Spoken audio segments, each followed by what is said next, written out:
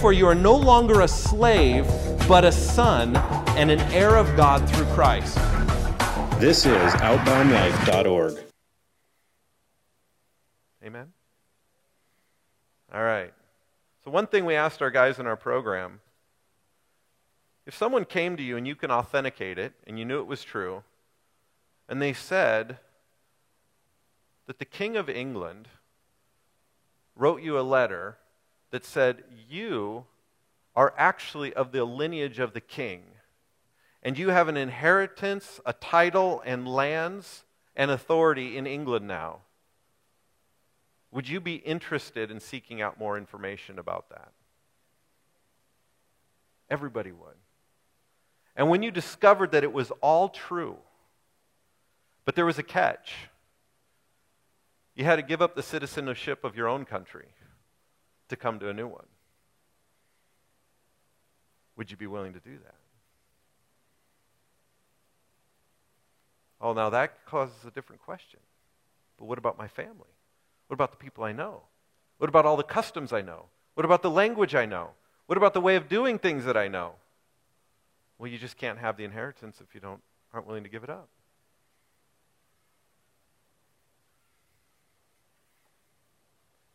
You guys are energetic this morning.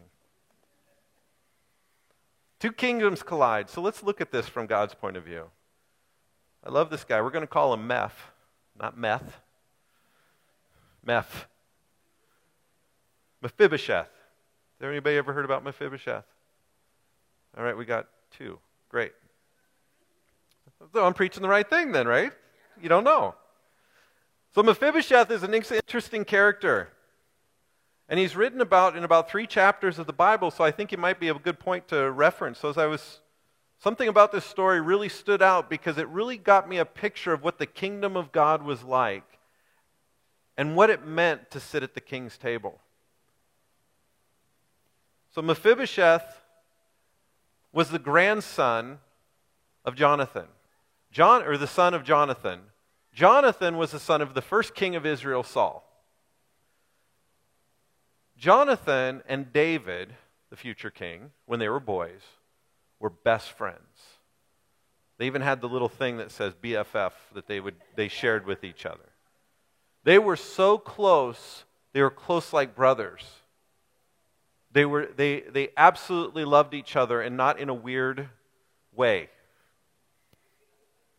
They loved each other. But one day, Jonathan saw that David would be king. He knew David would be king. And he protected him from his father Saul, because Saul was trying to kill David. Now, Jonathan had every right to also want to get rid of David, because who would be the next heir of the kingdom? Jonathan. But Jonathan saw something different. So he told David, he said, when you become king, swear to me that you will not forget to show kindness to my house. Promise me you will not forget to show kindness to my house. Why would Jonathan make a promise like that? Because when a new kingdom comes over, it wipes out the leadership and any heir of the old kingdom so they don't have an uprising in the new kingdom. So you can't keep the sons of an old king in your kingdom, because eventually that son will demand the right of his own kingdom and a war will break out. So as tradition has it, and as a good, wise kingdom taking another, they would kill the offspring and the family of that kingdom, or banish them to another location so that they could not cause an uprising in the new kingdoms. It was a clash of kingdoms, was about ready to happen. So now fast forward, this promise is made. David is now king, and it says that the battle between Saul and David's house, Saul's house became weaker and weaker, and David's house became stronger and stronger. 2 houses were colliding against each other. David's house, the new kingdom, Saul's house, the old kingdom, in a clash. You know, we live in that right now. You see, you're from an old kingdom, but a new kingdom came. That means if a new kingdom came, the old kingdom wasn't the kingdom that God was from. It might explain why things took place differently in the Old Testament. Because it wasn't God's kingdom. It was under the influence of another leader. Jesus' kingdom came in, to change that. But back to David and Saul, 2 kingdoms. Eventually Saul's house became weak enough, and Saul's house was beaten, and David took over as king. As David sat on his throne, he said in chapter 9 of 2 Samuel, he said, "Now David said, is there still anyone who is left of the house of Saul, that I may show him kindness for Jonathan's sake?" You see, in that day, your word meant more than anything. A promise was not something we tell our kids so they won't keep bugging us now and then we'll try to figure it out later. Any parents in the house? A promise was a vow. And your life, in that era, your vow meant more than your own life. Because that's who you were, whatever your word was. So whenever the Bible talks a word from a king, it could not be altered. Once it was spoken, it was a decree, it was a law, it was established. So David says, I want to show kindness for Jonathan's sake. How many would love to be the beneficiary of a promise? I like being the beneficiary of a promise. Your whole salvation is the beneficiary of a promise that will not be broken. And to show someone kindness is a very interesting word. It does not mean holding the door for them and smiling at them and greeting them, yet you don't really like the person at all. That's just being kind, as we use that term. The word kindness is to take you from the place you are and bring you up to the place that I am and make you of like kind. That's kindness. So David said, is there anyone? And the king said, so the servant Ziba said, yeah, there's this young boy named Mephibosheth. But see, here's the problem with Mephibosheth. When he was 5 years old, after Saul's house fell, his nurse grabbed Mephibosheth and took him and ran to another city to protect him from being killed. And in the journey of running, she dropped him and broke his legs, and he became lame in his feet. Then he had to go live in a city called Lodabar. I don't know about what it was like living in Lodabar, but it didn't have a great reputation, and the name itself just really is kind of a lowering standard all by itself. It lowered the bar. He lived below what he was designed for because he was the heir to the king. But yet everything is gone. Everything that he was born for, everything that he had promised to him, everything that would be supplied to him, everything that he had been stripped, and none of it was his fault. He was 5 years old. If you want to talk about victimization, this is a boy that lived with every reason to be a victim of life and to be angry. He couldn't walk. He didn't have his inheritance. He had to live in a land that was not his, and they lived below standards. Kind of like the prince and the pauper. He went to a whole different place. And you know, a messenger comes to him, Ziba, and tells him that King David wants to see you. You know, sometimes when the message of hope or the message of a king or the message of Jesus comes, a promise of Jesus, a promise that you've never seen happen before, and you've been disappointed when other people have believed those promises, and now the promise comes to you, and you have the right to hold all of those things. Say, well, I just don't believe it. Didn't work for Bill, didn't work for Sally, didn't work for Tom. I don't believe it. I'm going to believe what I want to believe. And you can ignore the messenger. But Mephibosheth did not ignore the messenger. And he chose to come. See, everything in life is a choice. Everything in life is a choice. And everything in life is affected by every choice you make. You affect people around you. You affect things at work. You affect culture. Everything you do in life is caused by a choice. Everything is chosen. That makes you pretty powerful people. Today, you know, you can make choices that could alter your world one way, or you can make a choice that alters your world another way. But you get to make it. It's your right. It's how you were born. Why do we have that right to choose? Because you were born in the image of God.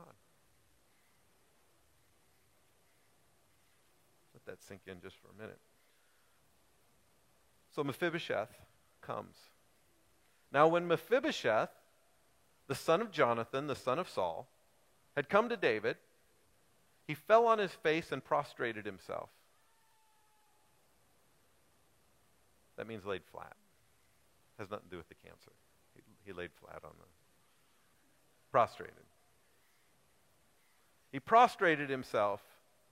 Then David said, Mephibosheth, in a question. Mephibosheth. In other words, what are you doing? Why are you laying down? Well, you're the king and I'm the dog. I'm of this house, you're of this house. But see, David understood what it was like to go from a shepherd boy, an outcast of the family, and be brought to the king's place. His view of life was different because he knew what it was like to be this guy. You see, when you come from your world and go to a different place that God calls you, you become the best resource for everybody else because you know how to get them there. But someone had to choose. So Mephibosheth, he goes, here's your servant. So David said to him, do not fear, for I will surely show you kindness for Jonathan my father's sake. Mephibosheth expected to be killed by David. I think some of us, when God has called us or he moved in his heart, it's like, well, great, God's going to do me in on this one. Man, I shouldn't have done that yesterday. Now God's speaking, I got to go to church, and they're going to sing songs. We're going to hear really bad Thai jokes, and then I'm going to get condemned about what I didn't do. But I'll just go face the music anyway, and I'm just going to come in and praise God as the dead dog that I really am. And God's, when you walk in, he's standing at the door saying, why are you doing that? Why are you doing that? I invited you. Why are you doing that? He said, I will surely show you kindness for Jonathan your father's sake. In other words, Mephibosheth, this isn't about you. This is about the promise I made to your father, and I will keep it, and you will be the beneficiary. In the same manner I would treat Jonathan is the same manner I'm going to treat you because of a promise to your father. Now stand up. But you see, with his lame feet, that would be a hard thing to do, wouldn't it? Because he was looking at his inabilities, what's happened to him, who am I? I am nothing. And you know, without Jesus, you are. Till a promise comes. So he said, do not fear. I will surely show you kindness for Jonathan, your father's sake, and I will restore to you, listen to this, I will restore to you all the land of Saul, your grandfather, and you shall eat bread at my table continually. Everything that he once was lost. He comes to David, and because of kindness, everything that was once the king's property became Mephibosheth's again, redeemed and restored. You see, everything that you thought was a mess of your life that has been broken, he has a way of saying, I'm not only going to redeem you, I'm not only going to go show kindness to you, but I'm going to take all of that, and I'm going to make it a foundation for where you're going to go.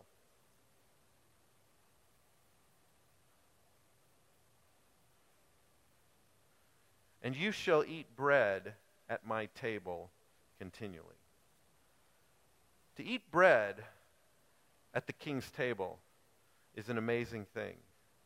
But listen as he goes on. Then he bowed himself and said, what is your servant that you should look upon such a dead dog as I?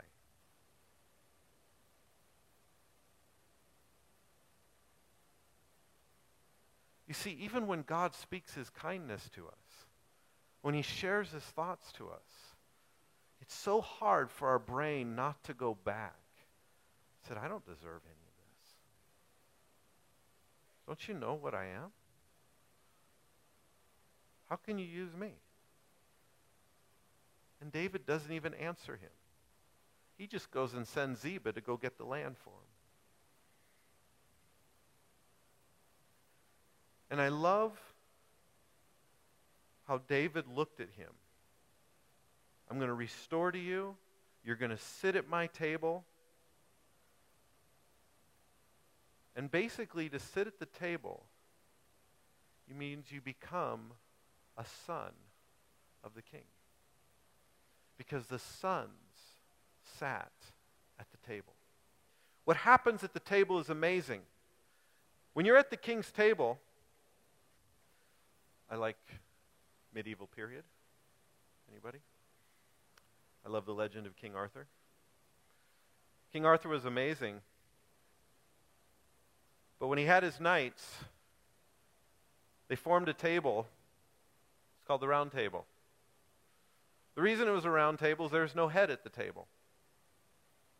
Because King Arthur took his knights and says, we're equal. I may have a different role, but who we are the same, and we fellowship at the table. Secrets were revealed. Intimacy was revealed. See, the word fellowship is not just getting together and chatting about the game. The word fellowship is not just joining a small group. You can have fellowship in a small group. You can have fellowship just getting together with your friends. But the word fellowship is not the structure of the thing that you're doing. Fellowship is so much different. Fellowship is you become companions together. You share together. You partake together. What is yours is mine. What is mine is yours. If you hurt, I hurt. If I hurt, you hurt. If you need, I supply. If you have the supply and I need, we share. We fight for each other. There's this camaraderie that binds the whole thing together. And when you sat at the king's table in fellowship, what was the king's was yours. And what's yours is the king's. But it's interesting when the king invites you in, you get the better deal. Mephibosheth offered lame feet. David offered a kingdom. Mephibosheth at the table, people began to look at you differently, and not everybody wanted you at the table. That's why in Psalms 23 at the end, I prepared a table before you in the presence of your enemies. See, you're sitting at the table, and the other people are saying, why is he going to sit at the table? Why is she at the table? I know what she's like. I heard yesterday that blah, blah, blah. But see, at the table, your identity becomes bonded to the place that you're sitting. You're now of David's house. You're now of Saul's house that it used to be. You're now of God's house. So when he says, I go to prepare a place for you, I mean, he could build you a house on a hill in heaven. I don't know exactly how it works. But the greater thing that he does is you become part of his house, and you have a room where you have an intimate fellowship at the table with him.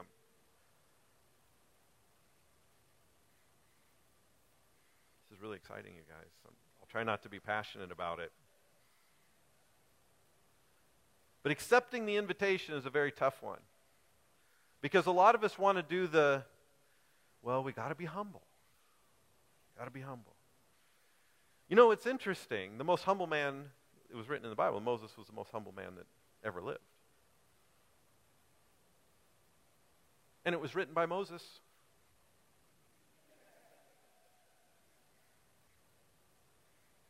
See, we've made humility of practicing being low. True humility is accepting the opinion of the master who has the right to speak over you. So if I say you're a son and you're an heir of the kingdom, and you say I'm not worthy, you're prideful. Because your opinion seems to matter more than the king's.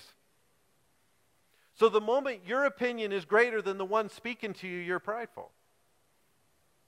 We really don't have a problem of being overly zealous with God's opinion of us. We have a problem with not accepting what he says. And when we embrace it and sell that idea to everybody, that becomes a haughty spirit. I know I'm not speaking to anybody in here. I'm saying, just so when you hear it, that's what's going on, right? No, but we have to understand that because these beliefs and words have been spoken for so long, we don't even know what we are, and we start hearing these promises, but then we filter it through all of our nonsense, and we're like, well, I can't really accept it because, okay, that would be prideful. Oh, I can't do that because Billy, that didn't work out for him when he tried that, so it must not be true. And we start measuring. You know what? If nothing ever happened before, if no one ever healed a blind man until Jesus healed the first blind man, so why not just be the first? He doesn't need 3 people to have it done before to prove that he can do it. He doesn't try things. He knows things. So with this fellowship at the dining, it's also, the Greek word is koinonia, or the other word is communion. Communion is a joint participation, a sharing in, a fellowship in spirit and in intimacy, and the real word is tied between a husband and wife getting ready to have a baby, preparing for that. That's where the word communion comes from. A oneness, a joint, bone of my bone, flesh of my flesh, united in spirit, communion.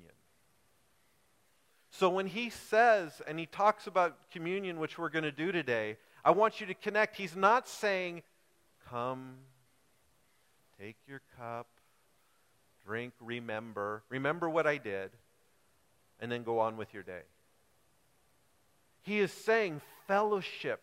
Don't just remember, but remember what he did. Remember what he did in me. Remember the relationship that he wants to have with me. Remember what he paid for. Because everything he suffered, it says we share in his sufferings. So if he suffered and finished it, then we share in what he took in that suffering. Because we're at the table.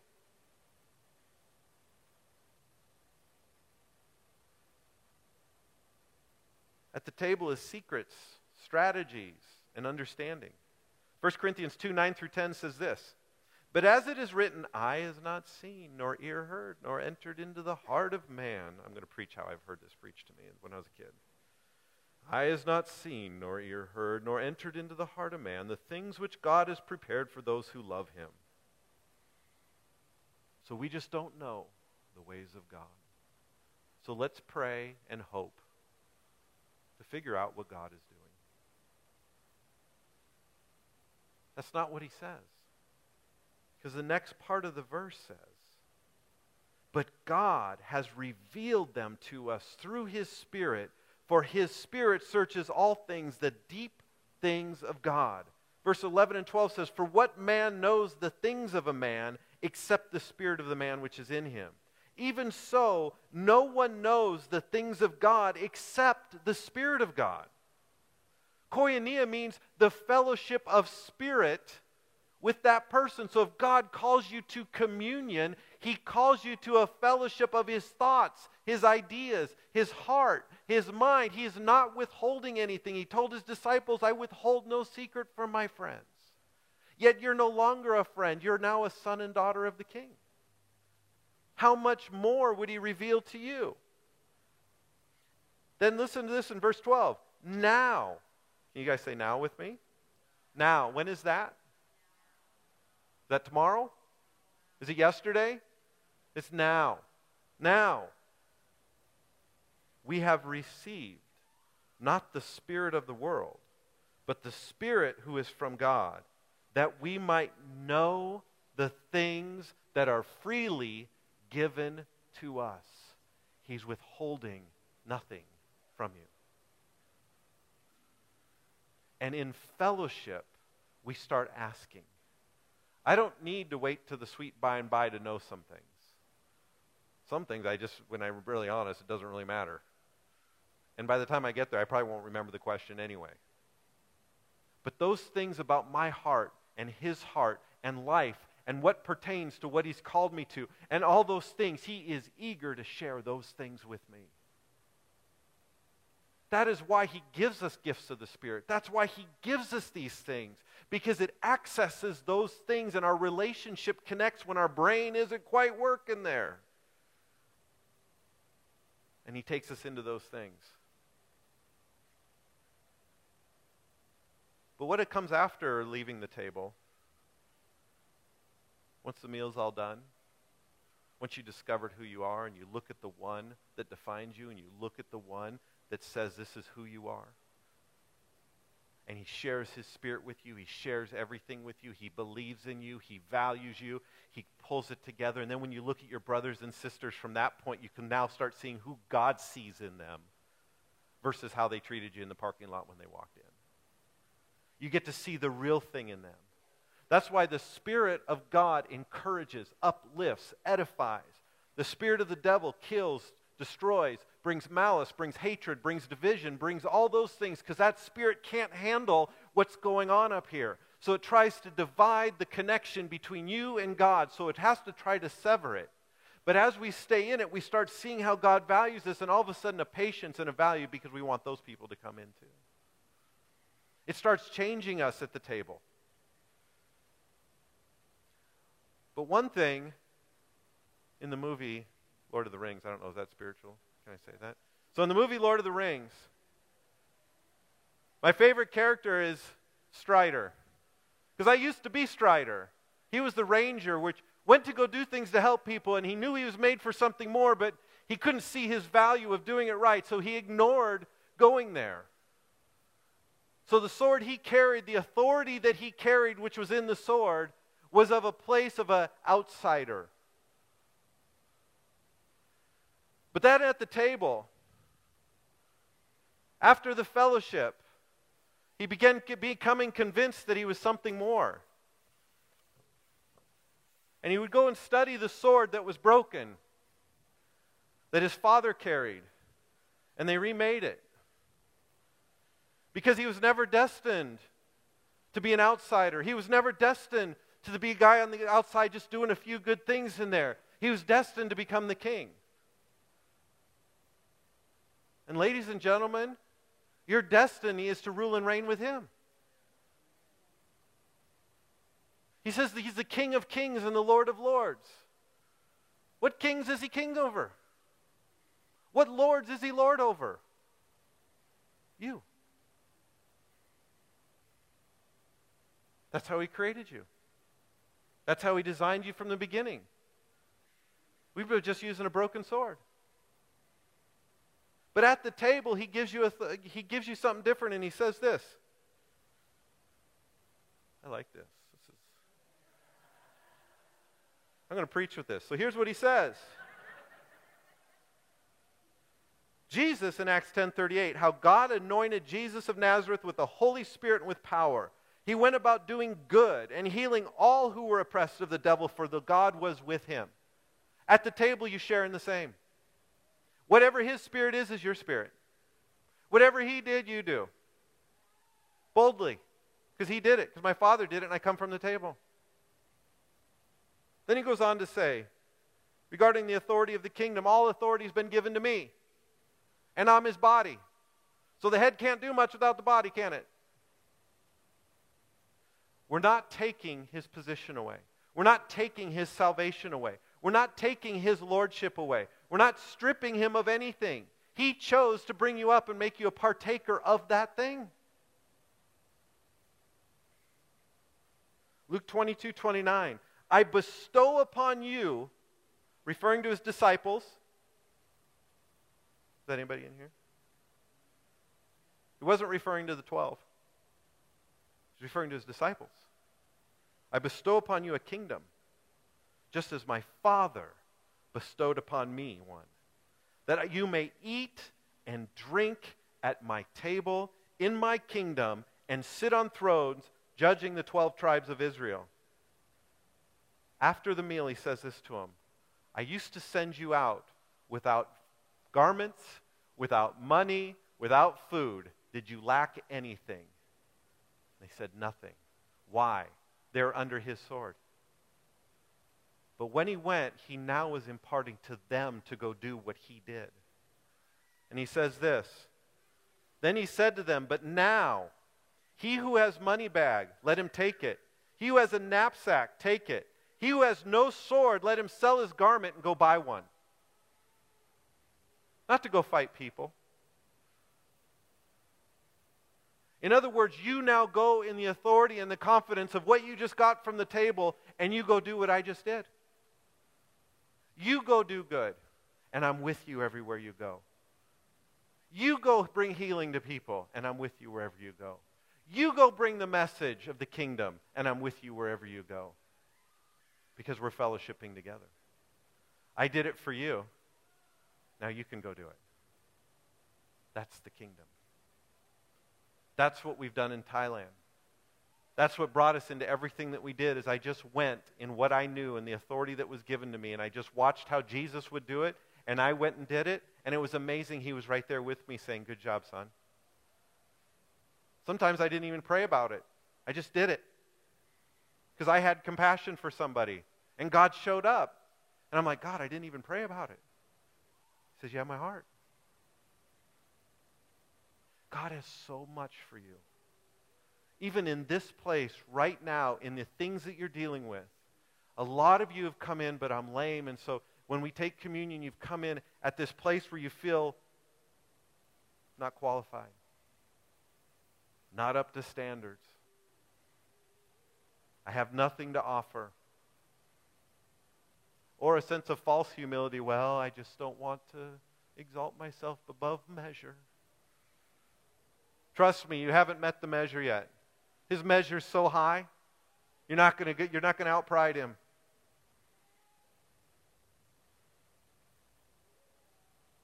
John 6:54 says this, whoever eats my flesh and drinks my blood has eternal life, and I will raise him up at the last day.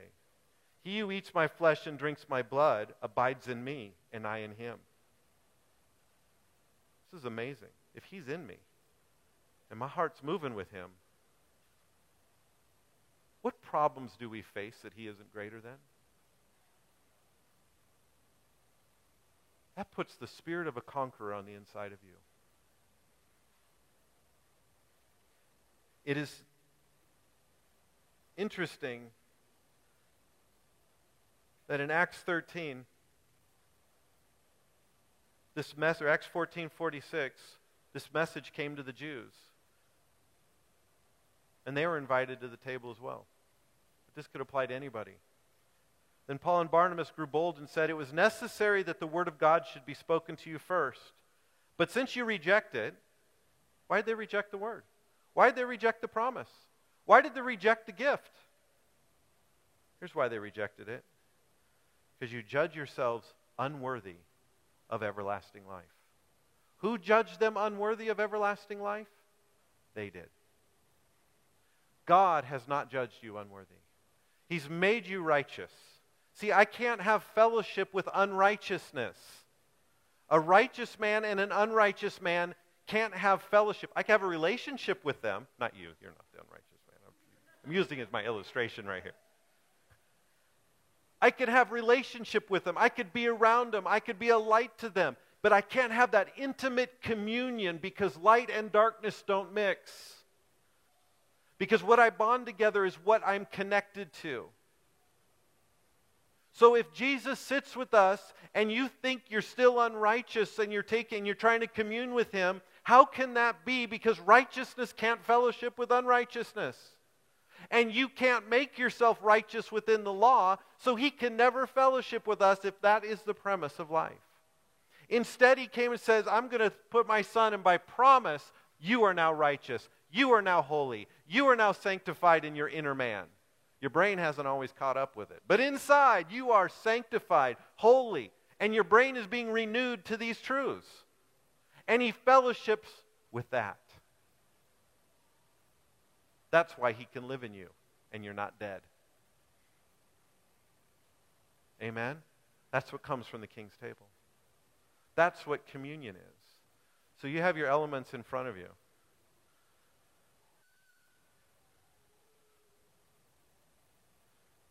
So I want you to imagine, if you will. Let you hold this.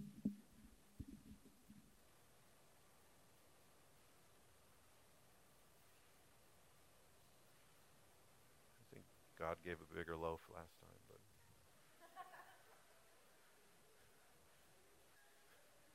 we'll have to just go with it. When he was broken, it says he bore our sins, he bore our sicknesses, he bore our diseases, he bore our mental anguish, he bore our loneliness, he bore our rejection, and all the wrath that was built up because of sin. It said God was pleased to pour it onto him. Why was God pleased to pour it on? Because it had to come out. But he was pleased to pour it on him because he knew he would win. And it's once and forever his wrath is done towards us. He's no longer mad. That's part one of the body. We have healing because of that. We have peace of mind because of that.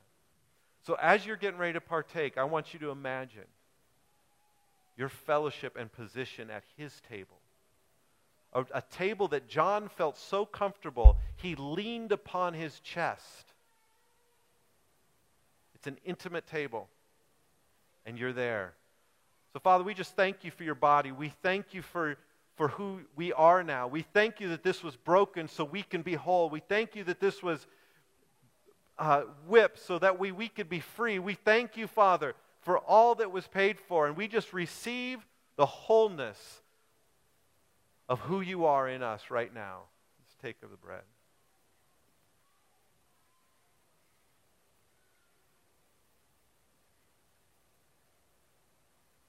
Father, we just thank you for your blood.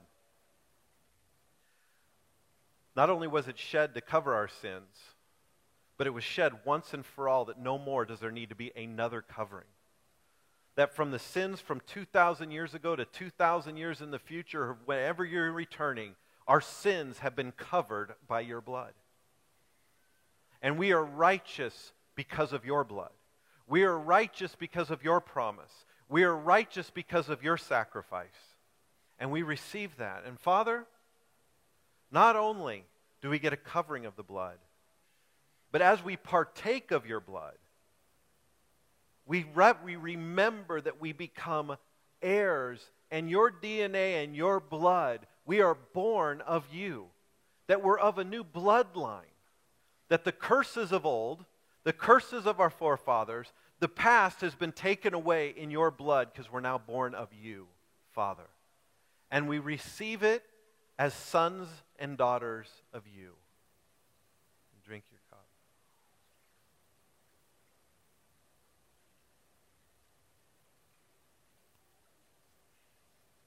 Amen.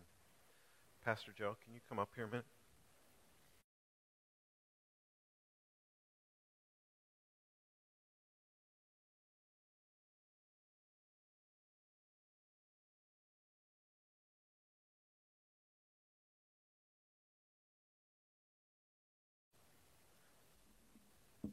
And to know the heart of somebody is hard to get to. But I've gotten to know your heart. I've gotten to know what you are. I've gotten to know all the things that go on to being a pastor. It's not an easy job.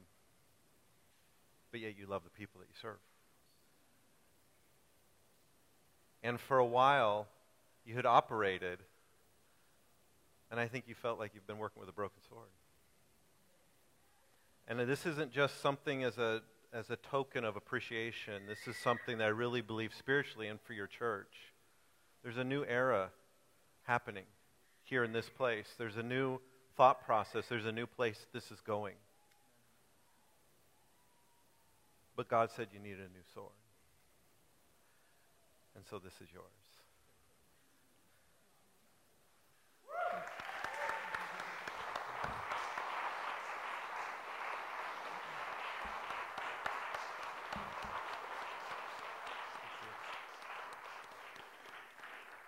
Amen. So let me just charge you with this before I go. There is so much in you.